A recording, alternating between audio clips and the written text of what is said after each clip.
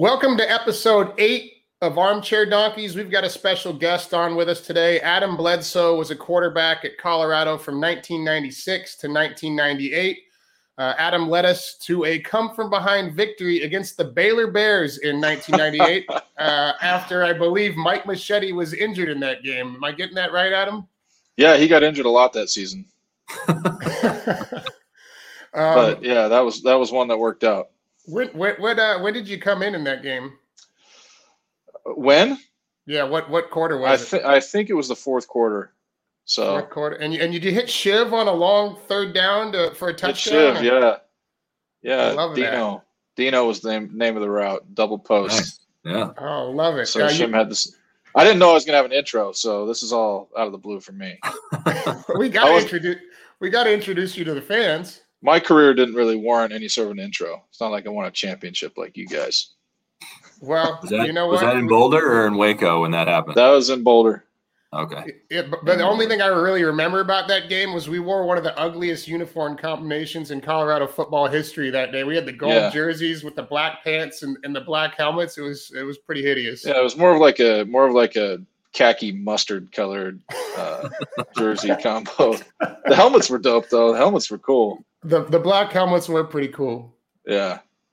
Yeah. All right, so thanks for the intro, Bo. I wasn't expecting to have any sort of highlights from my career brought up ever again. So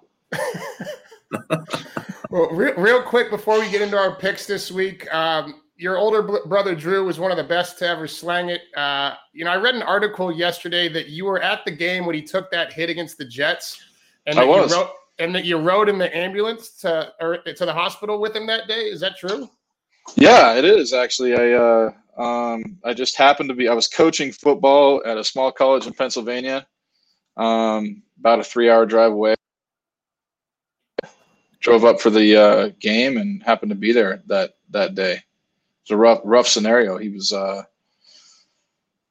were having they had a really good team that later went on to win the Super Bowl that year, and they were rolling pretty well against the Jets, and took a big shot from Mo Lewis, and really, few people know how close he came to losing his life. I mean, he was in a situation where he was bleeding out faster than they could replace it in the hospital for several days after that. So pretty dire situation. He was in a lot of pain. I ended up hopping in the ambulance with him and rode to the hospital. And, along the way, he lost consciousness before we got to the hospital. And it was a scary deal, much scarier than most people would recognize. And he had a collapsed lung, and there was blood. He had a sheared. Sorry, I'm gonna mess with the camera here. Make me look even better. He had a sheared artery behind one of his ribs, and so it was bleeding out into his chest cavity. They poked a hole in one side and were basically draining the blood into a tank and then recirculating it back into his vein for 3 days, with the hope that it would fix itself, which it often does. But it was a tense scenario for a while there. Well, I can only imagine how terrifying of an experience that was. But do you ever look back at that moment and think about how pivotal it was in sports history? Yeah, more often than I'd like to. I think. I mean, it was a kind of a fateful type of thing where you couldn't draw it up any differently. Just kind of and then out of that became the greatest player to ever live. And so it's just, it was interesting to be a part of that and kind of watch it from that perspective. I bet. You ever spent any time with Tom? Yeah, I used to hang out with Tom when he was an undrafted or a late round rookie on a team full of some kind of super ballers. I would hang out with Tom at the front of the bar while those guys would go play cards for big money in the back of the bar. And still keep in touch with, hear from Tom or see him in passing, once every 2 or 3 years. And he's just a great guy. He's everything everybody would hope he would be. He's exactly how he's portrayed, super down to earth, normal type of guy. Hey, DG has nothing but great things to say about him. Says he's a player's player. So yep, salt of the earth. Yep, love it. 100%. Adam, you and I have been going back and forth sharing plays the last couple of months, so I'm pumped that we could get you onto the show today to offer up a little bit of color on what you're seeing out there this season. And with that, let's jump into it. Both of you guys are looking to take us to Salt Lake City this weekend for your college play. Bob, yesterday you said the waters looked a little bit muddy this week, but you're a big game guy in college football. You've hit 4 of your last 5 college locks, and you're 6-1 in your last 7 college plays. The Utes are a 3.5-point favorite against the Oregon Ducks on Saturday. What are you seeing in this one, Bob? Muddy was in regards to the NFL lineup. I'm not real happy or excited about any games there, but when I was going through the college games, I think Oregon's really damn good. I think their quarterback's playing good right now. Their running back's a hell of a football player, and they got some studs on defense. Utah's been a little up and down, not as consistent as we're used to see them. And I know Salt Lake City's not an easy place to play, but with that being said, Oregon, they're in the mix right now. They win this thing out, they're in the playoffs, so they're playing for a hell of a lot more than Utah is. So the fact I don't understand how they're underdogs. I don't either. So the fact that they're getting 3.5, I love it. I know Utah plays tough at home, but I think this Oregon team's got, when they get it going and they got that speed going, they're really tough to beat. And I think they're playing pretty well right now. I feel like they're kind of hitting stride too. The quarterback's playing great. He had some question marks early on in the season. O-line is playing great. Running backs going through huge holes. They've got Cravon Thibodeau's back, maybe the best player in college football outright, who was very disruptive in the last game against Washington State. They're hitting stride. I don't understand this line. I think that's about as close to a lock as you're going to find in college football this weekend.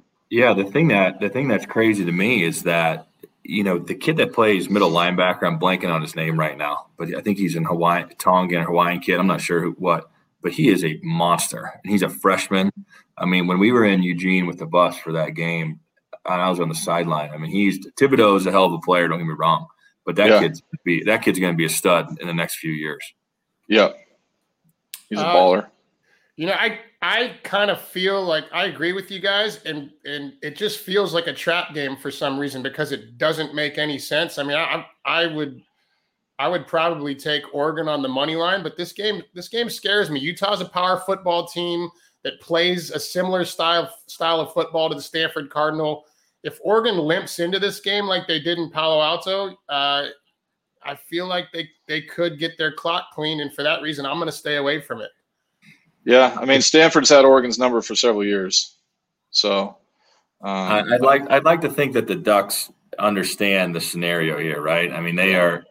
They control their own destiny. They went out. They're in the playoffs. So I think they got enough veterans on that team and a good coach and leadership that I don't think they're looking past where this could be a trap game. You just look at how bad Stanford's been this season, and I have no idea how they lost that game. And Adam, you're right. Stanford has had their number. They do play more of a physical brand of football. That if you had to find a team in the Pac-12 that plays a similar brand of football to Stanford, I'd say that it would probably be Utah, and that's the only reason why this game scares me a little bit. Now, this show has been a little bit of a research project for me this year. I've been refining my betting strategy each week. Rule number 1 has been to bet the lesser-known conferences, and it's worked out for me in the Mountain West this season, where I'm 8-2 on the year, and I've hit my last 6 Mountain West plays in a row. That said, I'm not really seeing anything that I love this week, so I'm going to implement a new strategy that was taught to me by my very good friend Troy. The strategy is taking an unranked home team on the money line who is the favorite against a ranked team on the road. I'm going to stick with my lesser-known conference rule for this strategy, and I'm rolling with the Liberty Flames, who are a favorite at home against 22nd-ranked Louisiana Lafayette. Liberty has competed in every game they've played in this year. They lost in a close one at Syracuse, and they racked up over 285 yards rushing at number 10 ranked Ole Miss in a 2-score loss. The Raging Cajuns, on the other hand, haven't played anybody this season. The money line is minus 200 in this game, but I'm going to tweak that a little bit. The unranked versus ranked rule is to take the unranked favorite on the money line at home. I'm not a fan of giving up minus 200, but $100 pays out $150 on a 3-team 6-point teaser. So I'm going to move Liberty to plus 1.5 points. The undefeated UTSA Roadrunners to +1 at home against UAB. And I'm pushing the Atlanta Falcons to plus 12.5 at home on Thursday night against the Pats. Now, the Falcons fall into my primetime dog category, and 82% of the bets are on the Patriots in this game. Primetime dogs have been pretty consistent this season, covering 12 of their last 15 games against the spread. But when you have a primetime dog where more than 80% of the money is bet the other way, I like it even more. You know, Bob, you and I were in the MGM suite right next to Mark Davis on opening night of the NFL season. The league has partnerships with FanDuel, DraftKings, and Caesars. We've been talking about the fact that the NFL lost $4 billion last year due to COVID. Well, the gaming industry lost $18.3 billion last year. If the public is betting against the primetime dog, I'm going to fade the public 100% of the time until this strategy stops working. Any thoughts on this, boys? I love it. I love it. It's a little more analytical than I typically get, but yeah, I love it. I mean, we rolled it on last Thursday with the Dolphins, right? Because we saw 88% of the money was on Baltimore, and I mean, the Dolphins ended up just kicking their ass, not only covering, but I mean, beating them outright.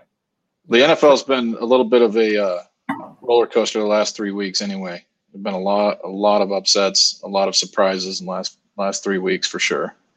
Yeah, it really has. Yeah, love the primetime dogs, and I love fading the public. And when you got a chance to do that in the same game, I'm hammering it. All right, Lock Adam, it up.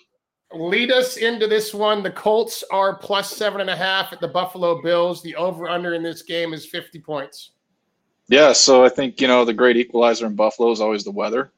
I checked it out. The weather's not bad in Buffalo this weekend. It's like mid-50s, maybe some light rain, but none of the traditional Buffalo weather we've been looking at.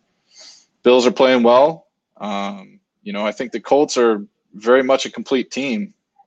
Jonathan Taylor, I think, has had 7 consecutive 100-yard gains. I think he's going to be a guy that we're going to see around the league for a long time. Just a big, strong back with breakaway speed. Excellent offensive line the Colts have. Defense is playing well. I think they may have the best offensive lineman in the NFL, Quentin Nelson. I think they're really close to a complete team. Just kind of one of those fledgling operations where they're just kind of figuring out how good they could be. And so I think that, I think 7's a lot going into Buffalo, and I'm loading up on the Colts.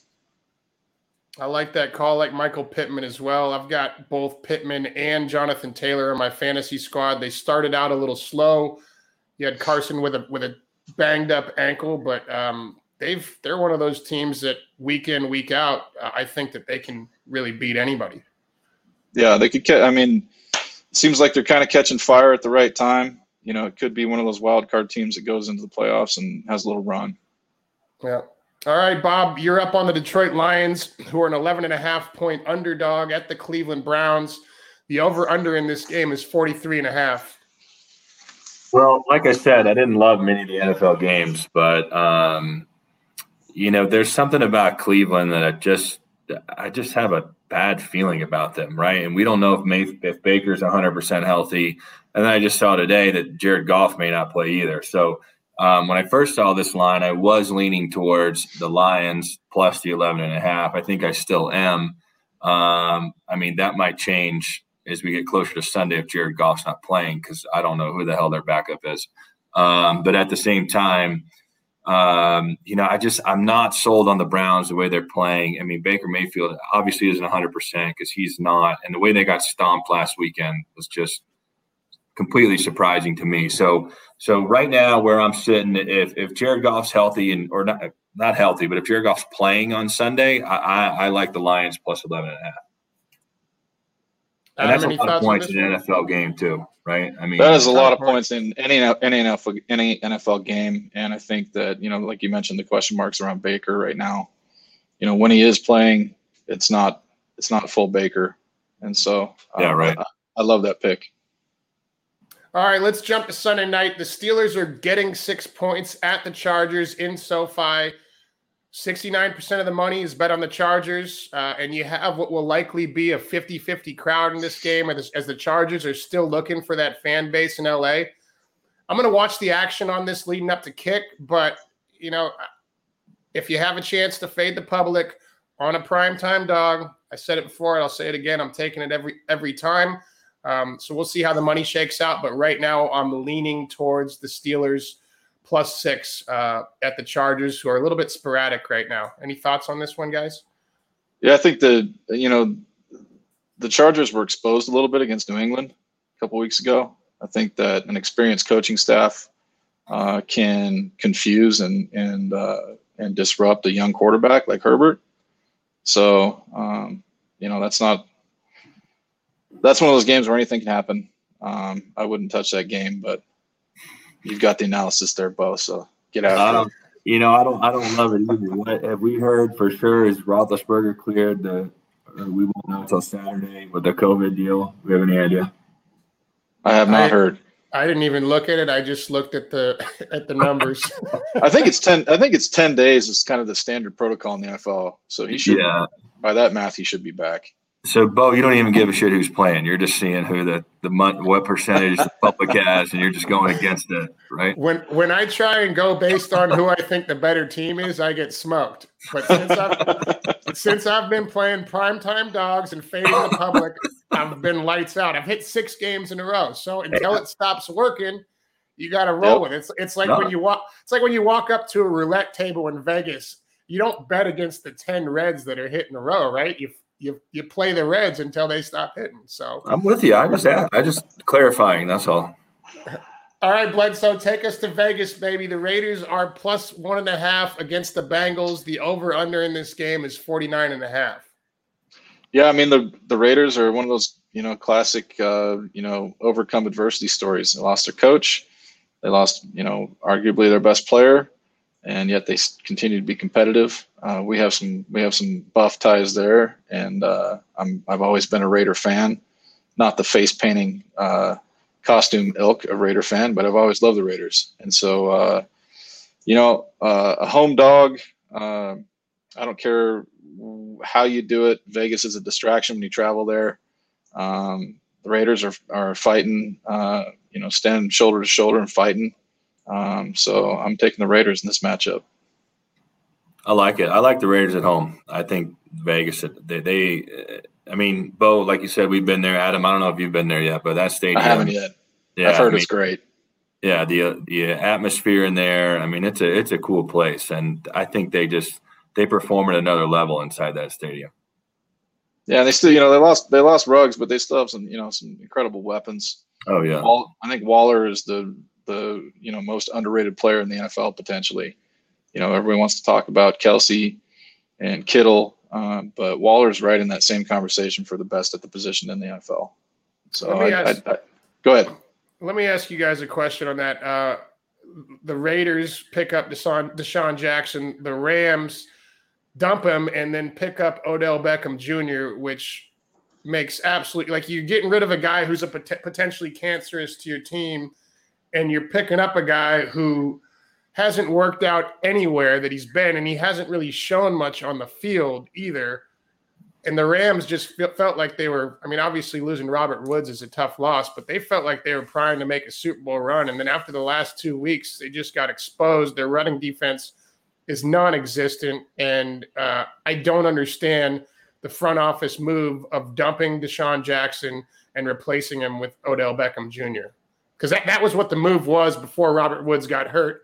Now, obviously, OBJ is going to need to play a much bigger role, but I don't get that, guys. Yeah, that's a head scratcher, and it's a head scratcher why the Rams aren't better than they are. I watched the first half of that game. Was Monday night, and one of the picks that Stafford threw in the first quarter didn't appear to be his fault. I'm a quarterback, so it's always somebody else's fault.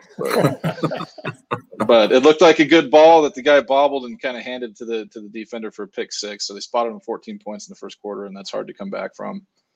But if you look at the Rams roster, is about as stacked as any roster's ever been in the NFL, and there's some sort of chemistry problem there, and maybe they figure it out, maybe they don't. Some great teams have a lull in the middle of the season and then figure it out. I don't know. Yeah, they got so much talent, man. But defensively, hell, they got gutted right up the middle, just running the football. Right at them. And then you're right. I mean, the second pick was a drop ball that fell in somebody's hands. And at the end of the day, the first pick was almost a punt, really. Right, Granted, it was a terrible decision, but still, it played out to be like a punt. And they just couldn't. But their receivers are dropping balls. I mean, I think they got a little bit right. I think Adam hit the nail on the head, right? There's a little midseason lull going on right now. I think they have enough talent that they're going to figure this thing out as the season progresses. But right now, they look lost. Yeah, that conference at the beginning of the year, I was like, this is by far the best conference in the NFL. The 49ers had the injury bug going for the first couple weeks of the season. They looked healthy in that game. They looked good. George Kittle's back. The offense has always run through him. It's going to be, once Murray comes back and the Cardinals are healthy, the Rams get all those pieces going. And now you got Russell Wilson coming back in Seattle too. That conference is just stacked with talent. And I think that Seattle's got a pretty good football team as well who might make a late season run. And we might see 3 of those guys make the playoffs. All right, let's go to Charlotte, Bob. The Carolina Panthers are 3.5-point favorites over the Washington football team. The over-under in this game is 43 points. Well, I don't have a lot of good reasons for why I'm doing this, but I'm not sold on the Carolina Panthers, and I think Cam Newton's supposed to start on Sunday. And I know he's back, so there's going to be a lot of energy there. But there's just something about the way Washington plays and the way Heineke plays and leads these guys that, like I said, I don't have a lot of reasons. I just like them with the points, the way they're playing on both sides of the ball, and that Carolina I'm just not sold on. So, if you guys got any way to validate what I'm saying, jump in on it and help me out. But this might be just a heart bet. This is not me digging into the public and all of Bo's, anecdotes that he brings to the table of why we're doing it. But it's just it seems like Washington's just one of those teams that's plugging away, kind of quietly becoming one of the better teams in the NFC, and nobody's talking about them. Carolina, you're trading for a new quarterback in the middle of the season. That doesn't sound like a program that's on its way up. So, and like you said, this is a muddy week in the NFL. It was hard to pick. There weren't any glaring, absolute locks, unless you go by the data like Bo does. Then you can pick them out. But no, I think it's as good a pick as any this week. Those guys rally behind Heineke, man. That kid, they do, plays his ass off, and they all rally behind him. Yep. I like the pick, Bob. I think that if you look at the Monday night game, what was the talk in the Monday night game? The talk on all the media channels was OBJ. The talk in this one is going to be Cam Newton. And I don't think either of them are top tier NFL caliber players that deserve that much conversation around them anymore. And yeah, I think that Washington is going to sneak up and find a way to get that thing done. And as an underdog as well, I like that play. All right, guys. Monday night, we've got the New York Giants plus 11 at Tampa Bay. Early money is coming in on the Giants, about 57% of the action. I'm leaning towards the favorite here and Brady rebounding in this one. I'm going to see how the money shapes up later in the week. But again, I like fading the public here, especially if they're betting against Tom. I think he's due for a big bounce back game this week. So I'm leaning, I'm not taking it yet, but I'm leaning towards Tampa Bay minus 11, which is a big number. Any thoughts on this one, gents? That's a monster number in the NFL. That's one of those games where, I remember a couple weeks ago when the Jets were at Buffalo and it was a number something like that, and everybody loaded up on it in your loser pool and everybody got wiped out. It just, something smells a little fishy on 11 points. But the Giants are in a bit of a quandary as to, how to get first downs right now. So. And Tampa's pretty banged up, right? Yeah, are they? No Gronk. I don't know what Antonio Brown's situation is right now, and I know he didn't play last week. But if those two guys come back, I think it becomes a lot more realistic. So, like I said, I think it's a little bit too early in the week to call that one. But we got all the way till Monday night, so I'm going to be following that closely as we get a little bit closer to that. Yeah, and I think giving Tom an extra day to prepare is carries more weight than giving other quarterbacks an extra day. So and plus coming off maybe his worst game of the season, right? Or maybe the last two seasons. Yeah, he's not going to look bad 2 weeks in a row. No. All right, Bledsoe, take us to your home state. The Hawks are +2.5 in Seattle against the Arizona Cardinals. The over-under in this game is 48 points. Yeah, I mean, it's Kyler Murray. Kyler Murray, I think without Kyler Murray, the Cardinals probably have 3 or 4 losses. At least. And here they are walking in. They've got Colt McCoy, who sounds like he's banged up a little bit, going into what I believe to be the best home field advantage in the NFL. If you've ever been to that stadium, it's the loudest place on earth. And Russell Wilson's coming back home and stepping in after a finger. Those guys like Russell always come back ready to play. And I think 2.5 points is a lot coming in without Kyler Murray into that stadium. Yeah, especially if Colt McCoy doesn't play, because I don't know who that kid was playing. Yeah, I looked it up on Sunday when he went out. Yeah, I have never heard of this guy. Yeah, and we know Kyler's out for sure, or is that something that we? I think he's. I think he's out for sure. The next guy is a guy named Chris Streveler. Yeah, never heard of the guy. Exactly. Back to your point about that being the loudest stadium in the league.